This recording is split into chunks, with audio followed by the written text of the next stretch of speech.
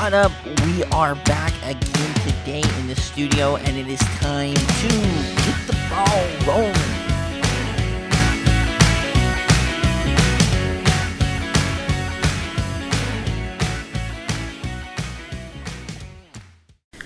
What up? We're back again today in the studio. Happy to be with you guys today. We're going to be talking about some FCS football.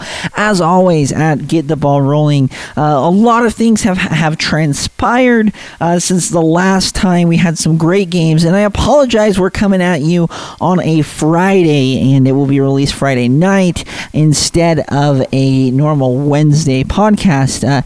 For those of you who have been following me in my career, I also do a podcast called the Orange and Blue Podcast.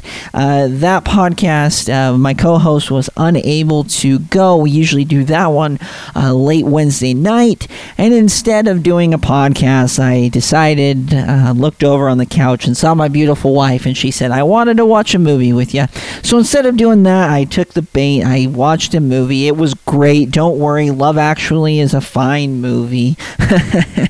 Anyway, I believe that's the one we saw. I don't know. All romantic comedies are about the same for me, but you know what?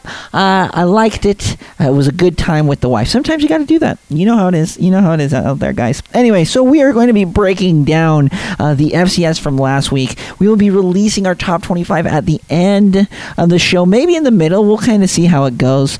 No, we're definitely doing it. Let's do it in the middle. You know, normally we do it at the very end. We'll do it in the middle. And then we'll talk about some games that we're really excited about going forward. A lot of things have happened, and I first want to start off with this. And again, I know I've mentioned this on the podcast, but it's funny to me. When I look at the bigger picture, I'm a big picture guy. When I study macro. I like that. When I took sociology, the micro theories and stuff like that didn't interest me. I mean, symbology is fine, but I wanted to talk about conflict theory, and I want to get into, the haves and the have-nots. And then when I studied in college in economics, I didn't care what one's, if you look on a micro level, a city overall into the economy. I like to think about the United States, the GDP, inflation. How does monetary policy affect that? Keynesian economics, even the University of Chicago School of Economics and the idea of austerity, all those kinds of things. I enjoy debating that. That's where I stay. So I try to stay in the macro, and I feel like a lot of times people get so hung up on the micro. Now you would say, well, Tyler, what's micro? And this is what's difficult about those kind of sciences like economics, sociology, is that they're somewhat pseudosciences, right? They're not 1 + 1 = 2. And when you say micro, I could say one game, and it could mean one season if we're talking. I mean, look at North Dakota State's they're almost decade of dominance, and even further back, they're a really good football team. And then maybe one season to them might be a micro, but we'll be just talking from week to week, and like I said, as I look across the entire FCS landscape, and I love FCS fans. They're some of the greatest fans out there, but I feel like we get caught up, and maybe FBS fans do as well, but I think a lot of fans get caught up in the micro, into a single game, into this or that, or I've been seeing a lot of people, FCS on the come up, and people are talking about us, and there's a lot of buzz on Twitter, and don't get me wrong, I think it's wonderful for the FCS. I went to an FCS school now, it was a Division II school, and I think it's important to give this platform. Again, when I created this, I wanted to give platforms in stories to people that don't normally hear it. That's why we went to North Dakota and we interviewed Coach Freund. That's why we went to Weber State and interviewed Jay Hill. That's why we were over at Dixie and interviewed Coach Peterson. Those are the kind of things that I want to do, and like I said, we'll be bringing that back this next summer. Super excited to do it. Can't wait. But you guys understand why we weren't able to this summer, but we're really excited to do that in the coming year. So right now we're just talking FCS. And a lot of people are like, oh my goodness, the FCS this year, so many FCS upsets. And great, I love it. Don't get me wrong. It's wonderful. It's wonderful seeing. And honestly, the top of the FCS probably beats the bottom of the FBS, right? And we get games where FCS schools have really dominated. And it's been good. But it makes you wonder when you have something out of the ordinary. I believe we're either really close to the record or FCS has broken the record of the amount of games that have been won against FBS opponents. And you would say, well, why is that? And a lot of people will jump immediately to, well, FCS on the come up, and maybe they are, and maybe that's part of it. But we're going to go macro theory. So what has happened? And I know when you listen to podcasts, you want to get away from COVID, but I want to talk about it. Shutdown. We did not have we had kind of a quasi-fall season, right? And some people played in the fall, but most of them played in the spring. We had people quit, halfway through, played 2 games, 3 games, a myriad of different scenarios. But what makes it interesting outside of, and we'll get into the second cause, the transfer portal, but the main cause I feel like that is driving this is that the FCS schools, those kids stay. Now I understand there's great FCS people in the NFL, and I'm not trying to diminish anything, but for example, Ohio State is struggling this year. Well, you'd say, well, why is Ohio State struggling? Well, they don't bring back as many seniors as what a Michigan State does. Maybe Michigan State, they have 1 guy a year go to the NFL, where Ohio State has 12 guys that go to the NFL, and they've got to replenish it. Well, if you guys don't know, everyone got their year back because of COVID. They got an extra year, and then if you have a redshirt year, you could stay up to 6 years, and then if you have 2 medical hardship waivers, which you can get, you could stay up to potentially 8 years playing college football. Now, that sounds like insanity. You would have your doctorate when you're walking out of there, but hey, that's what the NCAA decided to do, and I'm here for it, right? But when I sit there and I really think about it, I really think that's what the cause is that teams like a James Madison, instead of those kids going on to the NFL, they stayed back a year. They decided to play their 6th year or 7th year, depending on redshirt or whatever, right? Whatever their circumstance may be. And so we're getting these teams that are very experienced, been in the systems for a while, and they're able to go and upset the FBS teams that might have a little bit higher turnover.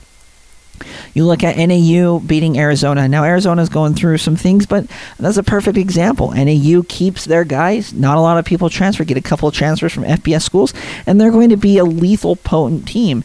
Now, as this kind of unfurls, I think it will take 4 or 5 years because of eligibility and stuff like that. But I would tend to say that the FCS is going to look really good over the next 4 or 5 years, depending on conference realignment. If everything stayed the same, it would then revert to what it was back before. 1 or 2 upsets a year between FCS and FBS teams. So there's that, and then you got the transfer portal, which I mentioned before, where you have people that are able to transfer into the program if they don't like their situation. Which player empowerment, I'm here for it because if the coach gets fired that recruited you, why would you stay there if you don't like it? Whatever. A lot of people may say that it's making college football worse. I would disagree, but they're saying, all these babies, they don't want to play, so they're going to transfer. Wouldn't say that. I wouldn't go that far, but I think that these aspects are changing the college football landscape. So, yes, we did have a NAU over Arizona. Wonderful upset. Very proud of them. But this is what I want us to talk about on Get the Ball Rolling, is to have these intellectual thoughts. I want you to go home or wherever you're listening, on a drive, if you're sitting on your patio, think about that and really digest what I said. You might say, well, you know what, Tyler, you're crazy. You're full of crap. That's fine. I'm fine with it. But that's how I feel. And I want to, it's my job, I feel, as a podcaster and here in the opinion business, to stimulate your minds to think. And that's what I want to do on this podcast. And that's what I feel like has been missing, not only in college football, but in America of late, is that we get so tied, we get so with our blinders on, we hear what we want to hear, but let's open up our minds, let's have an intellectual thought. And even if you disagree with me, you know what? At least you thought about it. At least you digested it. Alrighty, so there was that kind of tidbit that I wanted to discuss, and I think this is something that's going to be happening, like I said, within 3 or 4 years as eligibility requirements stay what they are. Anyway, so we'll be jumping into what happened this last week.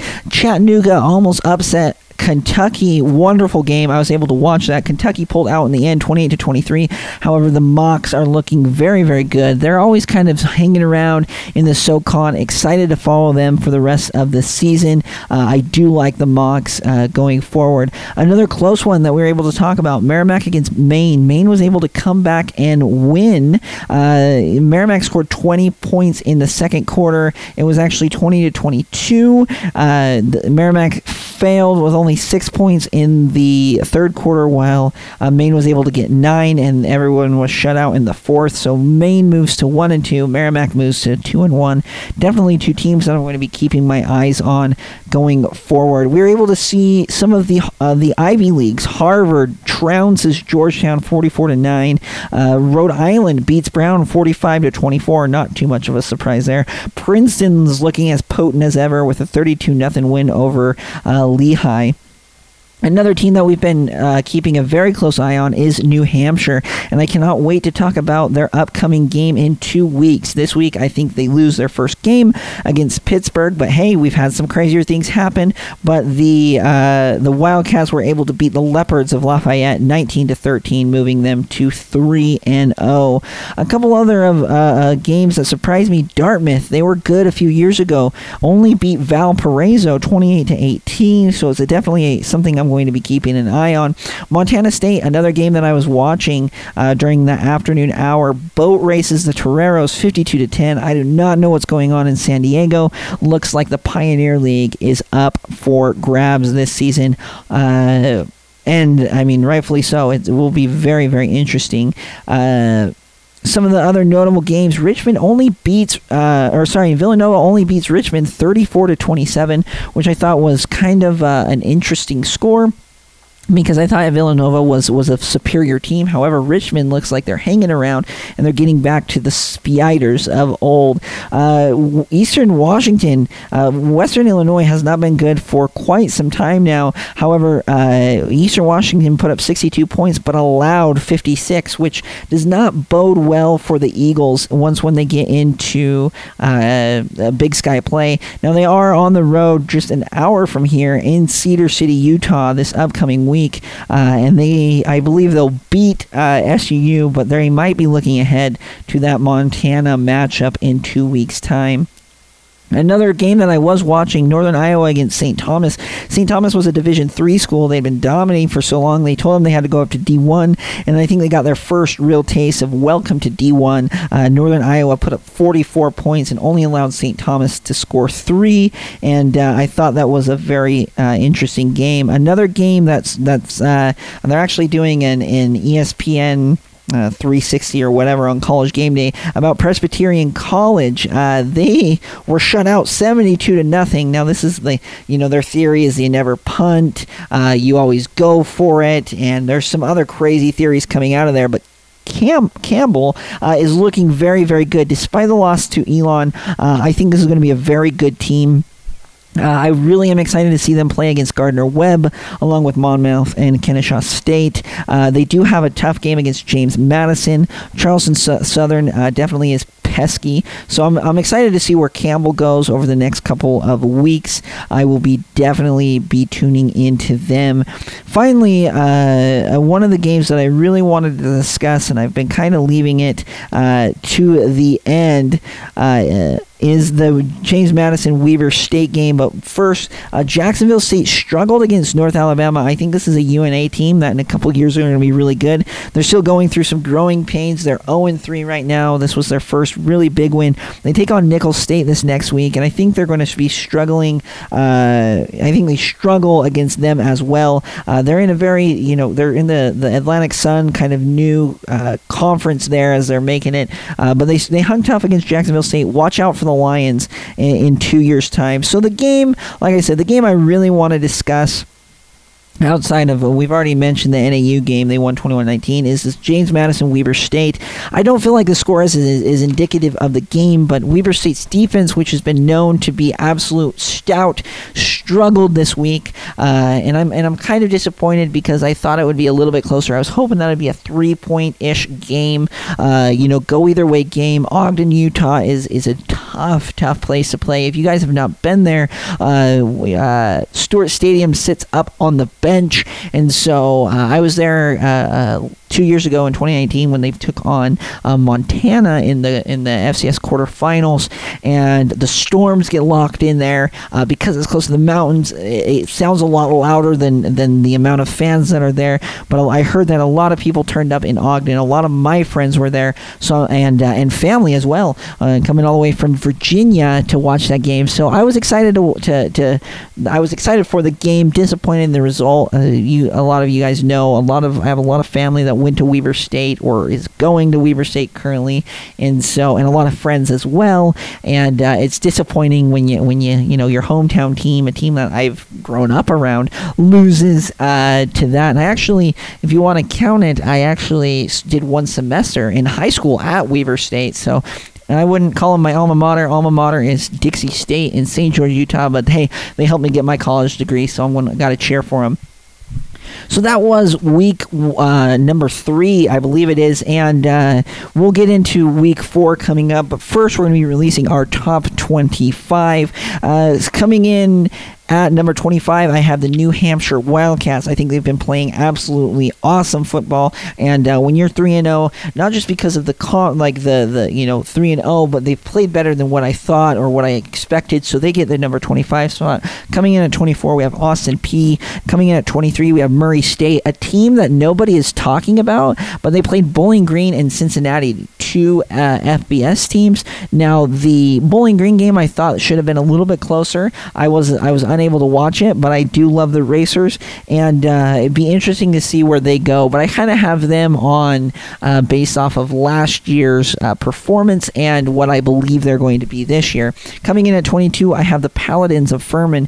21, Northern Iowa. Number 20, we have Southeast Louisiana, a team that I'm really interested to watch going forward. I do like them, and I think that they could make a run into the playoffs coming up pretty soon. But right now I have them at 20, just kind of hanging around the outside.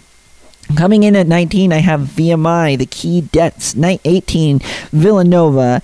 Number 17, Jacksonville State. Number 16, ETSU, East Tennessee State University. Now, despite they are undefeated and they did beat Vandy in week 1, a lot of people have them higher. I need to see a little bit more from them.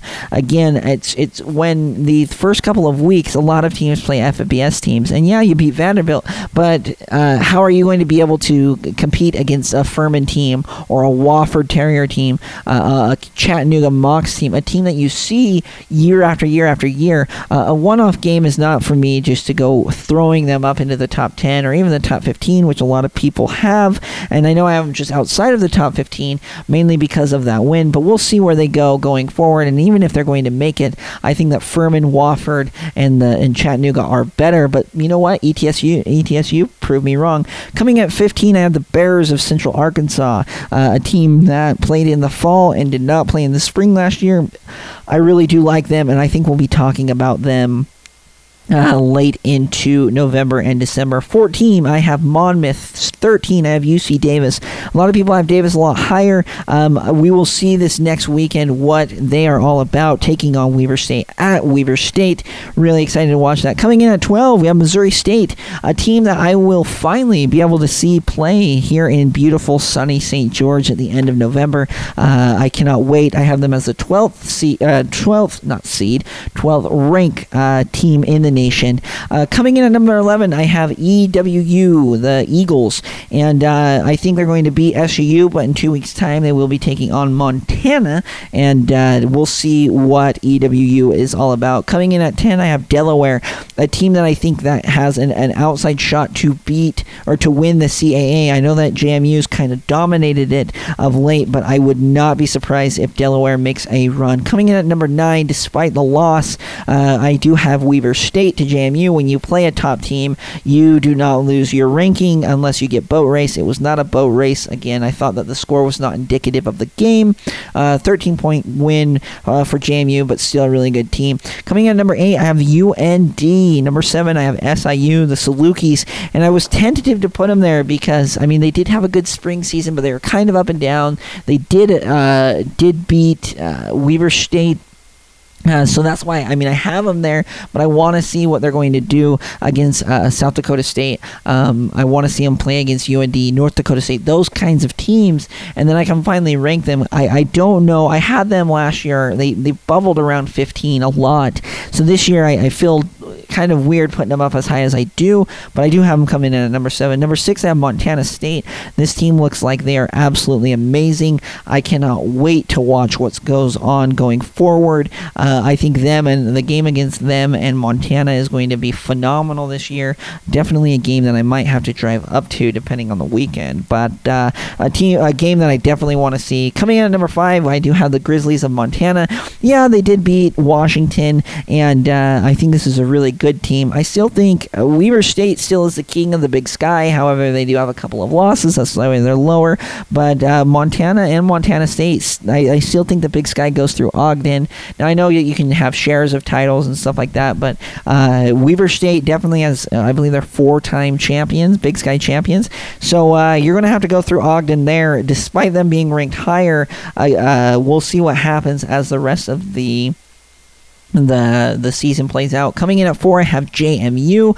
I know they're a little bit lower than most people have them. A lot of people have them 1 or 2 after the win against Weber State. Again, JMU, and maybe it's my fault, but until they can prove that they can win the big game, I mean, last year they lost in the semifinals, and they lost in the finals. They've going back for a few years. Until they prove it, yeah, they might be, the second best, but I really don't see that. I think that the 3 teams above them are better than them, and I think the people around them, Montana State, Montana, that would give them a run for their money. Even UND played JMU tough a couple just this last spring, so they're good, but we'll see. I think that right now is their ceiling, unless if they go undefeated, then I'll definitely have to rank them up higher, but that's kind of where I see JMU. Coming in at number 2, South Dakota State. No movement there since springtime.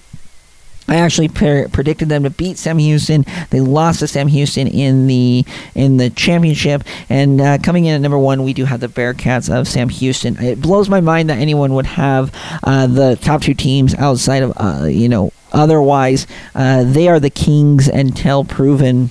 Till I'm proven wrong, until they lose. And they can lose to North Dakota State and North Dakota coming up. Sam Houston is in the WAC now, so maybe they drop a WAC game. I don't think that they do. But when you're the national champions, you're number 1 until number 1. I usually don't like doing these rankings. I almost didn't do it this week, but because it is so popular, just to kind of see where I think the teams are stacking up this year, I decided to do it. Like I said, it's hard because when you have a team like Murray State, who had a really good year last year, brings back a lot of that same offense and defense, and then they play Bowling Green and Cincinnati. They're 1 and 2. Everyone's forgotten about them, but I still think they're good, and so it's hard. Usually by week 4 and 5, we're getting into conference play, which gives you a little bit more semblance of the rankings or the hierarchy at bay.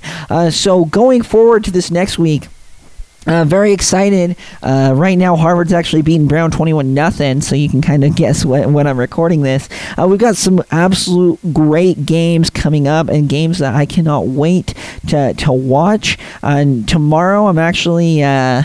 I coach a soccer team, so I'll be out of commission from 3:30 to 4:30. We got a soccer game. Got to go and coach up the boys, and but I will be watching it in the morning, recording stuff, and then watching it at night. It is awesome. The one game that I'm really tuning into, and I can't wait, is Monmouth against Holy Cross. Now, Holy Cross is a team that I had as considerations to be in the top 25.